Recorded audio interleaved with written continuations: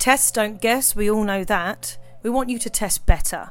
Vald Dynamo is a dynamometer specifically designed for MSK healthcare. It isn't a repurposed crane gauge or an inaccurate grip measure. Push, pull, grip and more. Plus, if that wasn't enough, its app for recording and storing the data is brilliant. valdhealth.com/dynamo for the only measurement device you will need in clinic.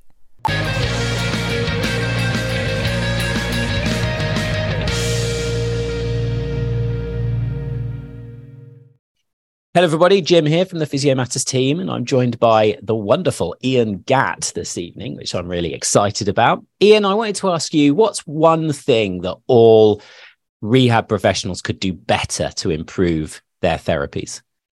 Objectivity. Objectivity. Oh, that's a really good answer. Can you elaborate a little bit on that? Yeah, I think I'm quite surprised really in a way, because I remember many years ago when I was doing my undergraduate, we learned how to measure things, range of motion, strength.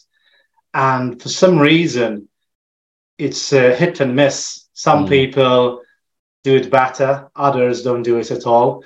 I think people are improving because there's more awareness these days, but definitely when I almost embarked on like a personal campaign to get people a bit better, particularly on the upper limb, a lot of people don't have a clue how to measure properly range of motion, strength. And when I say strength, I think one thing that I probably want to clarify, because it's one thing I want to talk about, is probably the difference between measuring strength and measuring function.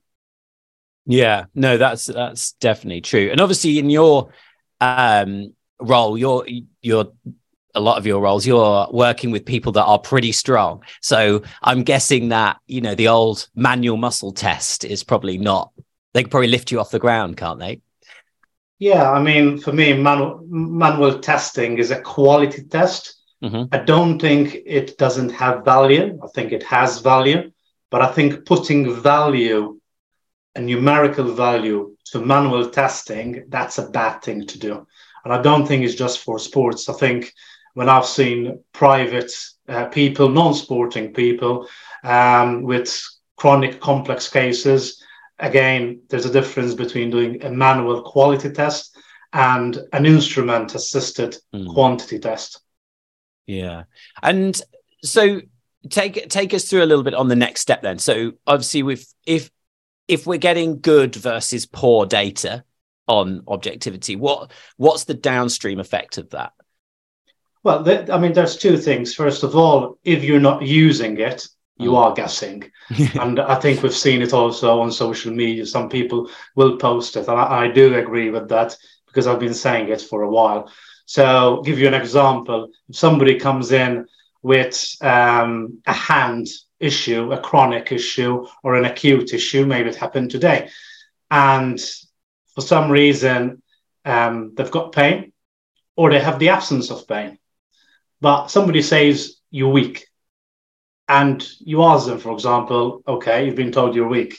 Do you feel it's weak? If it's weak, how much do you think it's weak? And they might give you a number, 60, 70, 80. When you test them, one of the things I find a lot, it doesn't match what they think. Usually, actually, it's better. So straight away, by using a functional test, I want to call it, because you could be measuring what you think is strength, but a lot of times it's not strength, particularly in the acute phases when there is pain, it's pain inhibition. But you're looking at the difference of what should be a normative value. On one side, you can squeeze 50 kilograms, for example, of force.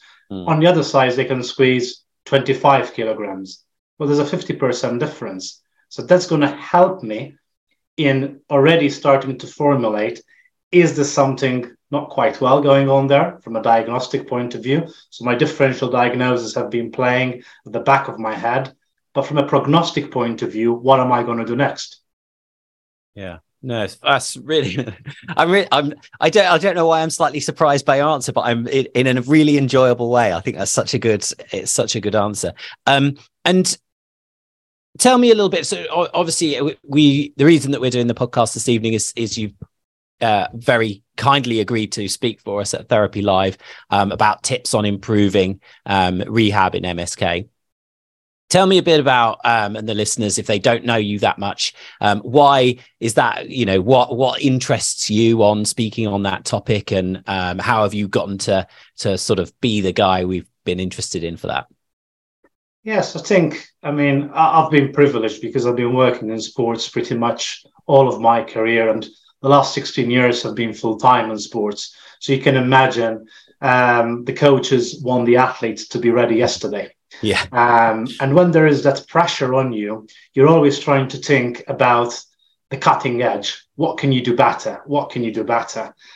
And I think there are two things which I've learned to do better is how to manage the athlete. And when I say that is because I see comments about, how do you treat an athlete? How do you rehab an athlete? I say, look, I put everything under one package. The package is, how do you manage the injury? How do you manage the ailment from the beginning till the end? So for me, certain things which obviously I want to discuss better with hopefully the audience that attends on the 24th of June is those essential rehab tweaks. Now, for me, rehab is the umbrella term. But what I mean by that is probably how can we plan better? How can we assess better?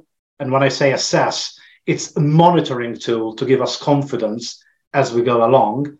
And then, yes, with certain exercises, are there things we can tweak better? Not saying one exercise is better than another, but if we're considering certain areas, particular areas where people have scratched their head, like the wrist, for example, are there little gems, little nuggets that we can think that I have found over the years, and that's why people usually pick up the phone and ask me the questions around the difficult cases. Yeah, for sure. And I think there's an assumption, I think, around, especially elite sport, around the phrase marginal gains is obviously one that's sort of thrown around, isn't there? And I think what's really nice for me to hear is you saying, assess better, manage better, not you need to learn this fringe type of, intervention, this whole new intervention that's, going to add this 0.1% or something of improvement. Do you see people in elite sport and outside irregular MSK, do you see people chasing those types of interventions versus trying to improve, for want of a better phrase, their fundamentals? I think some people have lost the concept of probably what we are as therapists. And I don't know, maybe it's the way they were guided, or maybe I know there's lots of confusion these days on social media, and they almost go and grab on one particularly special thing. So, some people are more on the manual therapy. Some people are more on the exercise therapy. Some people want an electrotherapy machine. And the latest one that comes out with the gadgets is the best thing. And you see that also in sports, because you get all these people knocking on our door trying to sell us the latest gadgets with all the bells and whistles. But the reality for me is, so people know me, I sit very much in the middle. I have learned everything under the sun, whether it's manual therapy, acupuncture, shockwave, laser, exercise therapy, how to rehab, how to communicate. And for me, it's understanding what you need more or less depends on the context. And having, for me, a bigger toolbox, in my understanding, is better. Now, I'm not telling people go there and start learning everything under the sun. That's the way I have gone. And if anything, I can tell people I use much, much less hands-on than I used to do back in the days, because I use better communication, better planning, better rehab. And, a lot of the studies I have done have probably refined things. But it's understanding that your approach has to have an element of, and I've actually posted it today. I use a very simple formula, which is, again, I'll talk about this when we do the conference on the 24th of June, is I always think about prognosis, which is, do I know enough information to be able to help the person understand their journey? And the equation for me goes prognosis equals diagnosis plus function. Now, for some cases, diagnosis is very simple. You know, you had an acute tear, you've torn something, you know the diagnosis is. So you've got a high diagnosis, helps your prognosis. Other cases, we don't have a clue. But just because we don't have a clue doesn't mean that you don't have your differential diagnosis whirling around your head. Because I see it goes wrong when people just infer, you know what, I'll just do something, a load and whatever, and see how it goes. And then, you know, somewhere down the line, they find out that actually there was something not quite right. They end up getting an operation and, you know, everything gets better after all that time doing rehab. So I think it's understanding that, yes, you can load and you can do lots of things and can help people. But if you're not thinking about what's happening under the bonnet, then I say it a lot. We're a bit like cowboys, really, because we're just giving a few exercises, see how it goes, happy-go-lucky. Yeah, no, that makes a lot of sense to me for sure. And certainly, you know, my specialty of rheumatology, I'm always trying to push for specific diagnoses in that context. And what would you say? I feel like there's sort of newer graduates and maybe even students might be listening who are thinking, oh, goodness, I mean, I haven't seen enough patients to be able to develop that understanding yet. What would you say, you know, what is your advice in that situation? You know, how can they be a bit better, or how can they progress to get to, you know, I'm not suggesting that we're going to make a whole team of Ian Gatts. That seems a little bit potentially impossible, but how could they get a bit more to where you're suggesting might be a good approach? I think for me, so if I take those two areas I've talked about, diagnosis and function, diagnosis for me, the most important thing is don't miss anything, which is a red flag. And I'm sure you relate because you work in an area where you don't be missing red flags. So, you know, you don't miss a large tear of the biceps at an elbow, because if you keep them too long doing rehab, especially if they're an athlete and they're a young athlete, you'll find that you've impaired their performance for the rest of their career. You know, you don't want to miss something sinister, like an entrapped nerve at the shoulder, you know, thinking that, oh yeah, it's just a shoulder injury and you've missed something neurological. So for me, the first thing is, rather than get too confused about the many differential diagnoses, because I appreciate it takes time to build, but read about those, know about those if there are areas you're looking into. But the main thing is, don't miss the baddies. Because if you don't miss the baddies, at least when you are doing your rehab, you're not going to do any harm. That's the first thing. It's like the first rule, is it? Don't do any harm. So at least we're all agreed there. Then the second thing is, learn how to test simple function. Simple function for me is, can you measure range of motion at different joints effectively? If you need it, because not always you need it, but after an operation, after dislocations, after, you know, chronic conditions is very useful, and I can attain to it because that's how I make complex simple with a lot of people that come and see me. And how do you measure function? Now, the easiest way to measure function is testing the amount of force that somebody can produce around the joint, and indirectly, the force they're producing creates the load that you can tolerate. So that's why I gave the example of the hand grip. If you can squeeze, you know, as much as the other side and you have no pain, well, happy. If you can squeeze as much as the other side, but you have some pain, well, you can still squeeze as much of the other side. That's positive. But if you can squeeze 50% of the other side and you've got a lot of pain, that's a big difference. So this is a very nice objective way of measuring function, to know what is somebody giving you straight away. It's not strength. It can be strength, though. Somebody's chronic, they've got no pain. 6 months down the line, who knows? You tested it, there's no pain, and there's a 50% weakness, for example. Now we need to start thinking, is there a true weakness? So then you change the approach you're doing it. But if people can do that in all the body with the simplest tools, not complicated stuff, the simplest tools, the cheapest tools, you know, that you can do, then already you have very two powerful tools. Those, you don't want to miss something bad, and I can assess the simple way of function.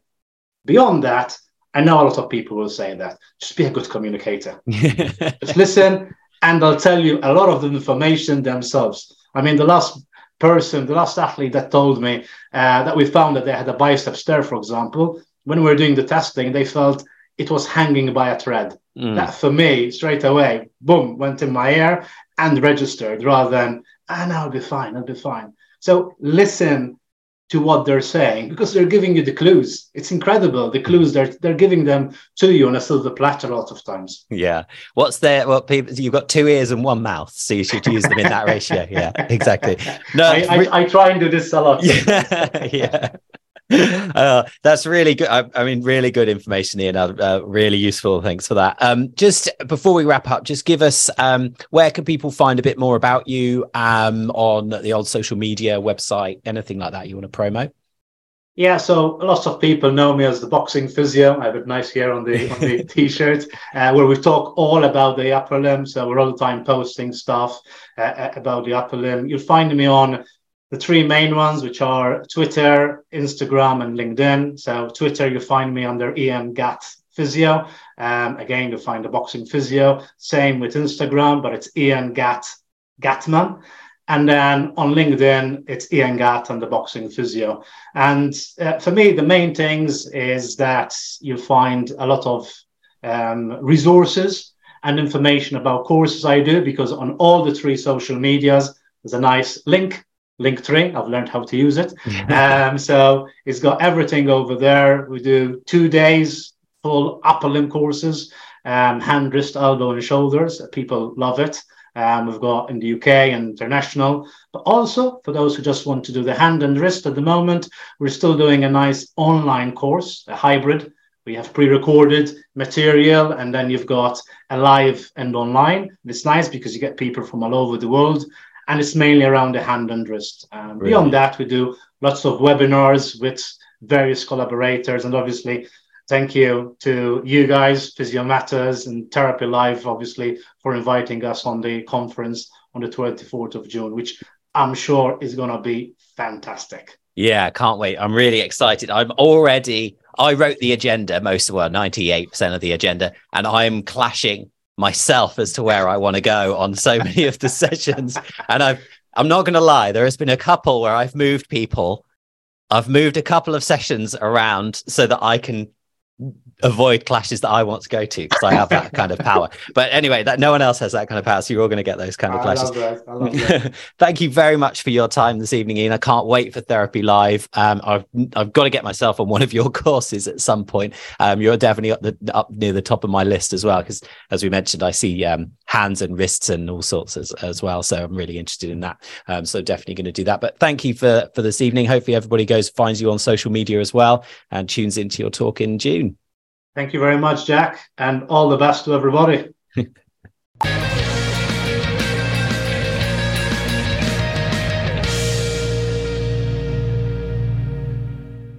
Here at Physio Matters, we think physio matters. Become a member today and access hundreds of hours of videos from across the MSK world. Access at home, work, or on the bus to take your knowledge into the stratosphere. Physio-matters.com. More content than you can shake a patellar hammer at.